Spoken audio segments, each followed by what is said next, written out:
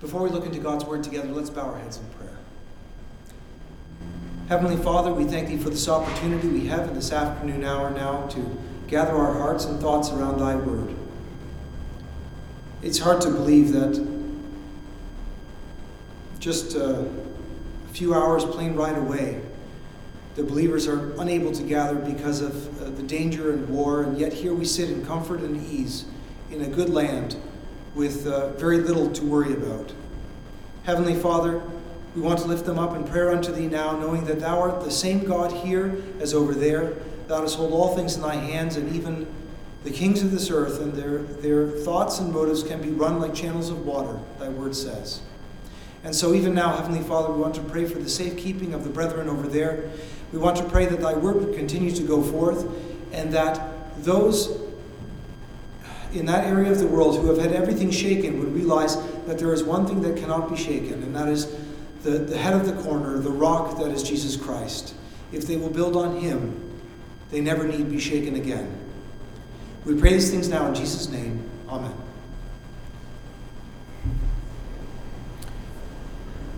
As Brother Angelo prayed this morning, my thoughts turned to a passage of Scripture found in Colossians. If you'll turn with me to Colossians, the 3rd chapter.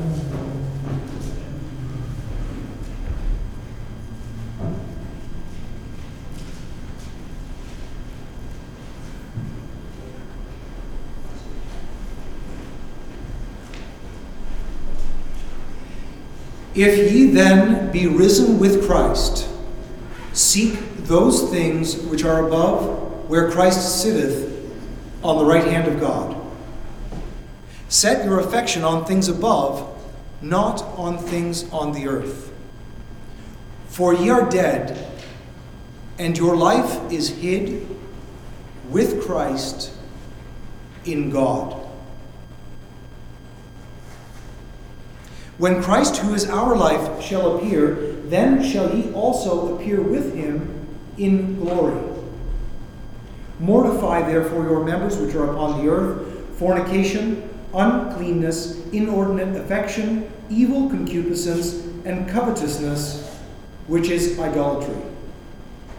For which things' sake the wrath of God cometh on the children of disobedience, in the which ye also walked sometime when ye lived in them, but now ye also put off all these: anger, wrath, malice, blasphemy, filthy communication out of your mouth.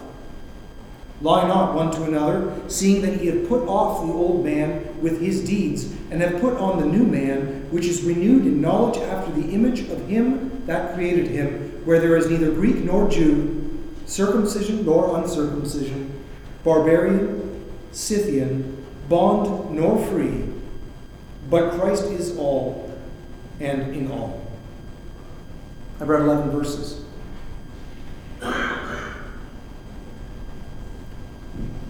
At the close of this morning's service, Brother Edmund spoke passionately about the necessity of being disconnected or severed from the things of this world. That's wise and practical advice.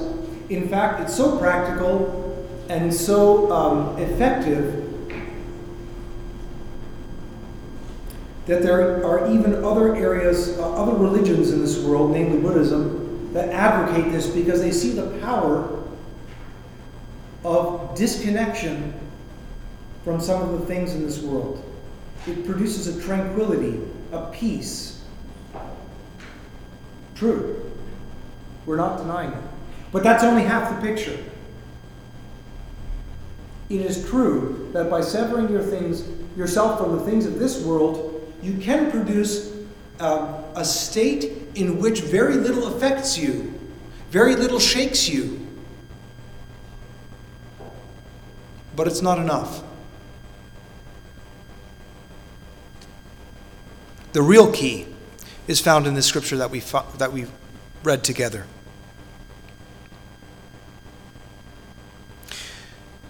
First, Apostle Paul advises us that if we are risen with Christ, seek those things which are above, where Christ sitteth on the right hand of God. Why? Does that sound like pie in the sky by and by? Or is there something more there?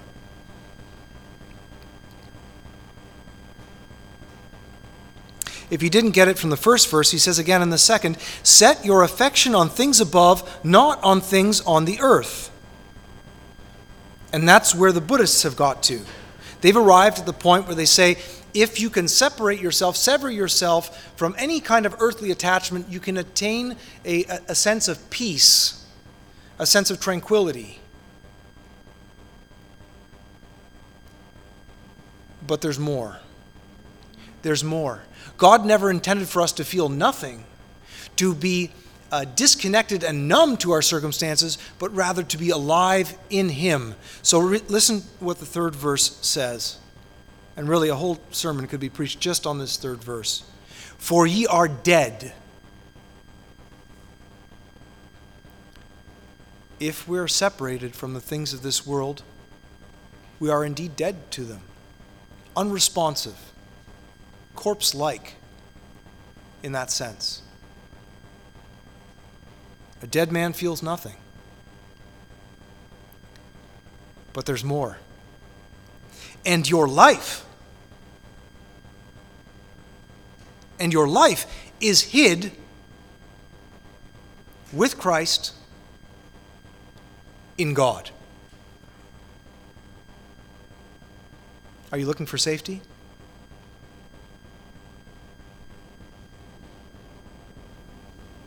Are you looking for safety? Many in this world are. This is the safest place. With Christ in God. Why? Why with Christ? Because He died first.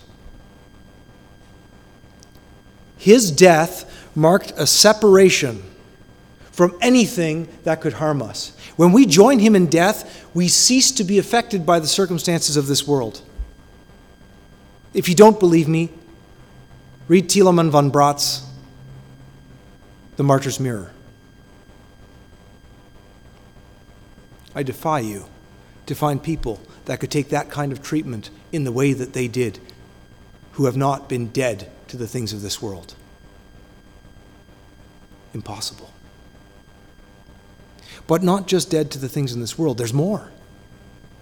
See, to deny feeling and to produce tranquility or peace because of that, as the Buddhists would advocate, is only half the story. That denies the other part of your being. We know that we are made also for joy.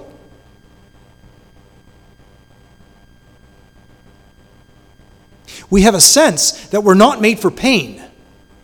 Pain is something unpleasant, something that we wish to flee, to avoid at all cost. But we do know that we're also made for joy.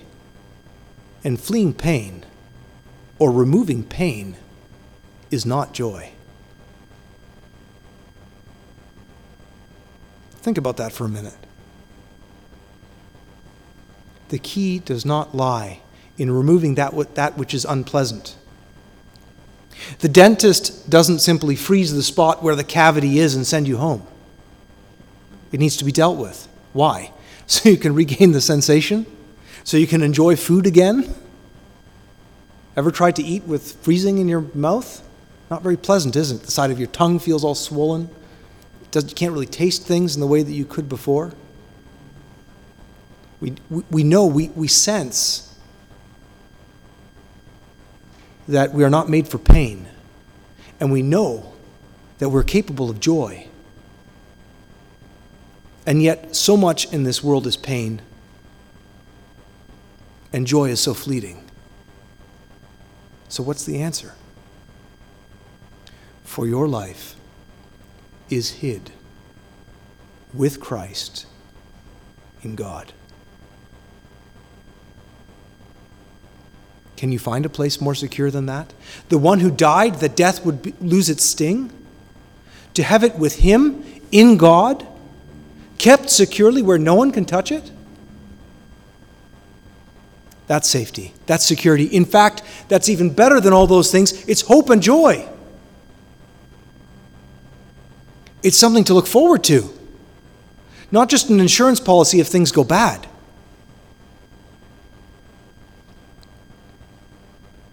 This is why it was so important that Christ defeat death on our behalf. Because in doing that, he removed forever from the Christian the fear of death. And even the fear of pain.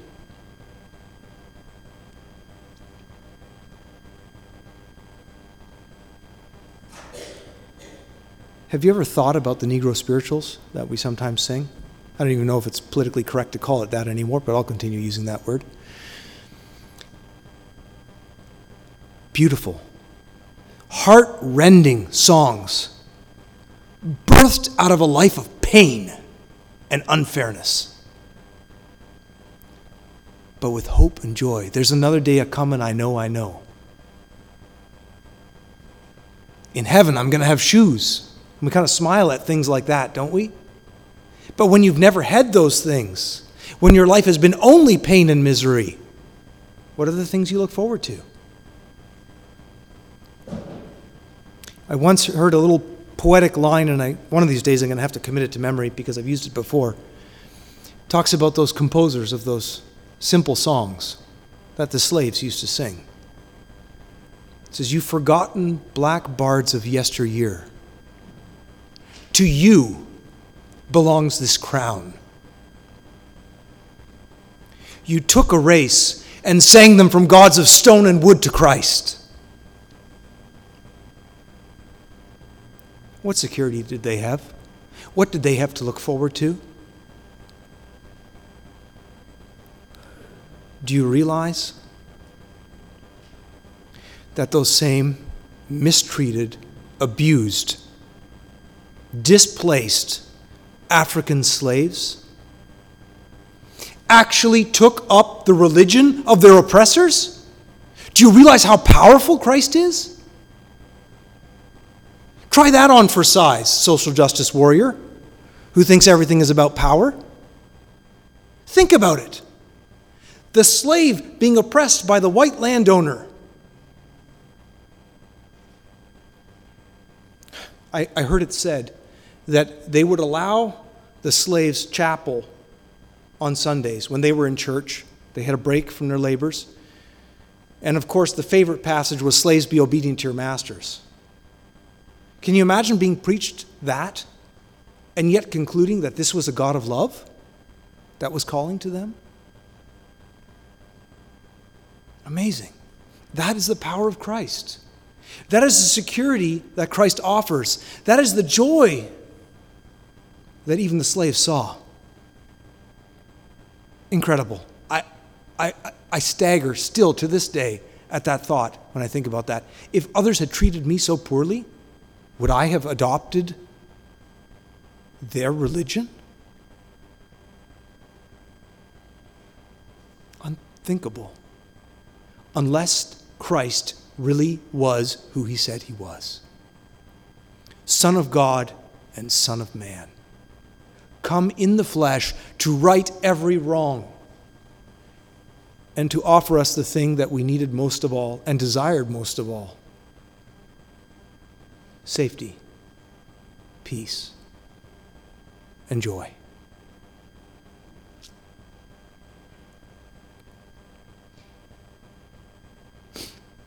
When Christ, who is our life, shall appear, then shall ye also appear with him in glory. There was a story of a missionary, I don't remember his name, who had spent his life, I think, in Africa or the Far East. And after a life spent toiling for the Lord, was taking ship from the Far East back home. I think it was to America. Could have been to England, though, of course. And as he was heading back home, he was reflecting on the many things that happened and the difficulties faced. The loss, I think, of family members over there. And he arrived at the pier. And the ship pulled up, the gangplank was lowered, and a crowd and a brass band was there. Because on that ship there was a celebrity or some important figure. And the photographers and the press and the crowds were there to acclaim their arrival. And the man was coming home to no one. No one was there to meet him. And as he stood on the pier with his bags in his hands, he thought, was it worth it? What about all the sacrifice? Would no one bother to meet me here? And as he was at that low point, he heard a voice in his mind's ear that simply said, "You're not home yet. You're not home yet. When Christ, who is our life, shall appear, then shall ye also appear with him in glory." And it'll make every gala event that the world has ever seen pale by comparison when the saints of the Lord are welcomed home. The best is yet to come, brothers and sisters. The best is yet to come. That's why it's such a crime, such a sin when we park here. We weren't made for this. We were made for much more. Our life, who we are, what we are, our vitality is hidden with Christ in God, and it's not displayed yet. The world doesn't see it yet. One day it will. Then we will also receive glory along with him. But not quite yet. Not quite yet. We can join our black brothers from 200 years ago singing, "There's a better day coming, I know, I know." That's why those simple songs still resonate today. That's why they move even comfortable middle-class white people that have no record of slavery in their background. Because the truth is universal. The Christ indeed died for the whole world. Those would like to focus on our differences down here, whether it be socioeconomic, linguistic, the amount of pigmentation in your skin, whatever it is, get it so wrong. You will never, ever produce unity by focusing on earthly, trivial differences. It must be something bigger, something higher, something more noble. Martin Luther King figured that out. He thundered from the steps of the the Lincoln Monument there in Washington, D.C. "I look for the day where my children will be judged not by the color of their skin, but by the content of their character." That was his dream. But we have a bigger dream than that, even. We look for the day when we shall all be one in Christ and be glorified with him. That's something to peg your hopes on. So how do we get there? How do we indeed become dead to the things in this world? The Apostle Paul tells us, "Mortify," that simply means kill. "Mortify therefore your members which are upon the earth." The parts of you that touch the earth, if I give it my own translation: fornication, uncleanness, inordinate affection, evil concupiscence, and covetousness, which is idolatry. This is a lot of King James words that some of you may be struggling with a little bit. But I want you to notice that each one of these things is based on a wrong desire on something earthly. Do you see that? Fornication, sexual relationships with a person that's not yours, that you have made no covenant with, that you're not bound to in marriage. Uncleanness, that's simply anything that's apart from God. That's the simplest definition I can give you. Inordinate affection, affection that is out of what what is ordinary, what is proper.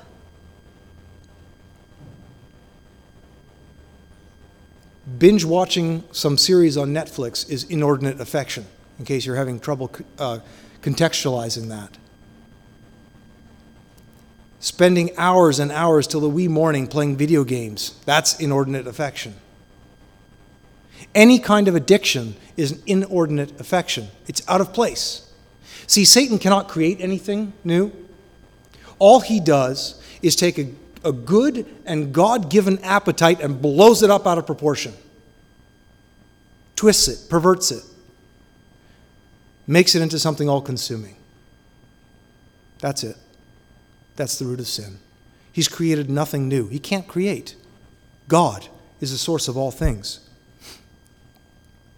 Evil concupiscence. That's again a twisted or perverted desire. Covetousness. Just simply desiring things that are not given to you. And we can dress it up in old glory and call it the American dream, but it's covetousness at the core. And any time you find yourself sacrificing the things of God to pursue the things of this world, it's now idolatry. This is what it tells us. Which is idolatry. You're making your own God. Whether that God is a comfortable middle-class existence with a white picket fence, or whether it's to knock off whoever the current top billionaire is and take his place.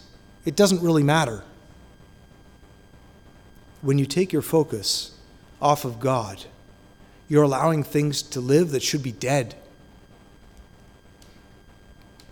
For which things' sake the wrath of God cometh on the children of disobedience. All of these desires, when twisted, become the root of sin.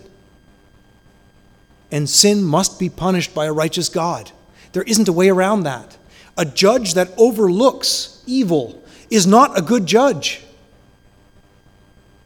People would like to make God out to be some kind of sugar daddy that just gives them what they want. It doesn't work like that. He's good. And if he's good, he's righteous.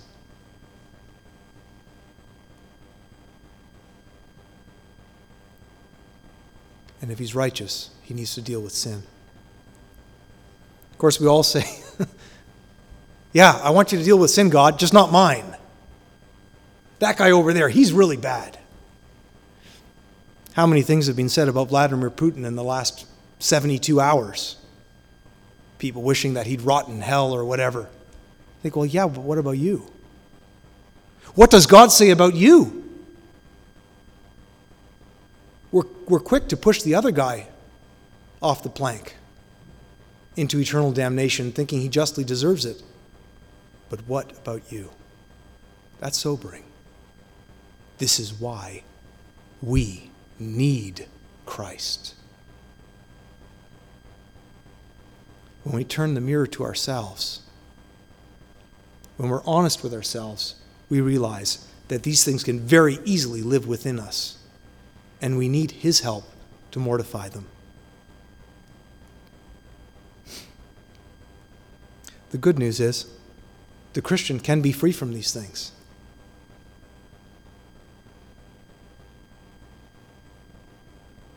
For those of you that are outside of Christ, who have not experienced what that is like yet, the best living is Christian living. The best experience is to know that you're in His will. The best experience is when you know you're walking with Him and sin can't touch me anymore, as the song says. It's possible. That's the good news of the gospel. I think Christians sell the gospel far too short. The gospel of Jesus Christ is capable of saving you, not from hell, but from sin. From yourself. From your own evil desires.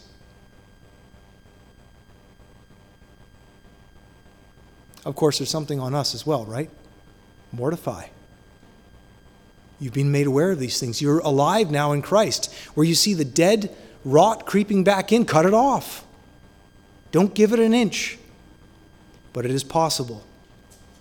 It is possible. In fact, the natural state of the Christian is to be sin-free. Do you realize that? Little Christ? How much sin was in Christ? 0. Are we called to walk in his path, in his footsteps? Yes. Does he give us what we need to do that? Yes. Has anything been withheld from us? We're having a multi-part study on prayer. Read what Christ said. You've asked nothing up to this point in my name. Ask, you'll receive. You want victory over sin? Ask me. And then be prepared to mortify the deeds of your flesh. He'll give you the power. In fact, he'll give you his weapon. The Bible is also called the sword of the Spirit. That's the Spirit's sword in another language. The sword that the Holy Spirit of God uses, he gives to you. Think about it that way. Do you have what you need? Yes. So, if you aren't using it, whose fault is it? Mortify, therefore. But now ye also put off all these: anger, wrath, malice, blasphemy, filthy communication out of your mouth. These are the things that hit a little closer to home for me. I can say fornication, no problem. Idolatry, worshiping strange gods, no, that's not a fault for me. Wrath, oh. Malice, thinking evil thoughts of other people. That one hits a little closer to home, doesn't it? But do you realize that the root of all of these things is not being dead to the things of this world? When we have frustrations with other people, why is that?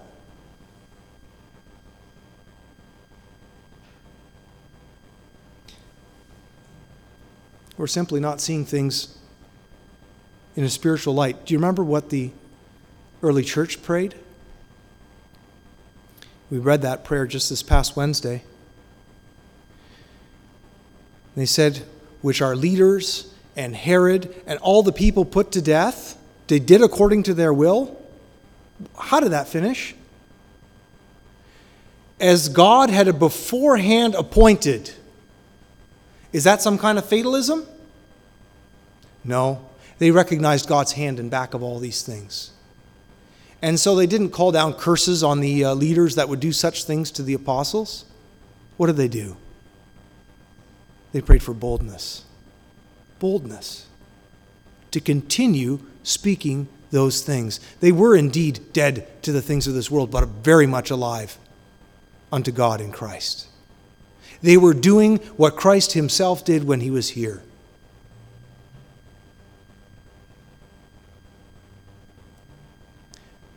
This is why Christ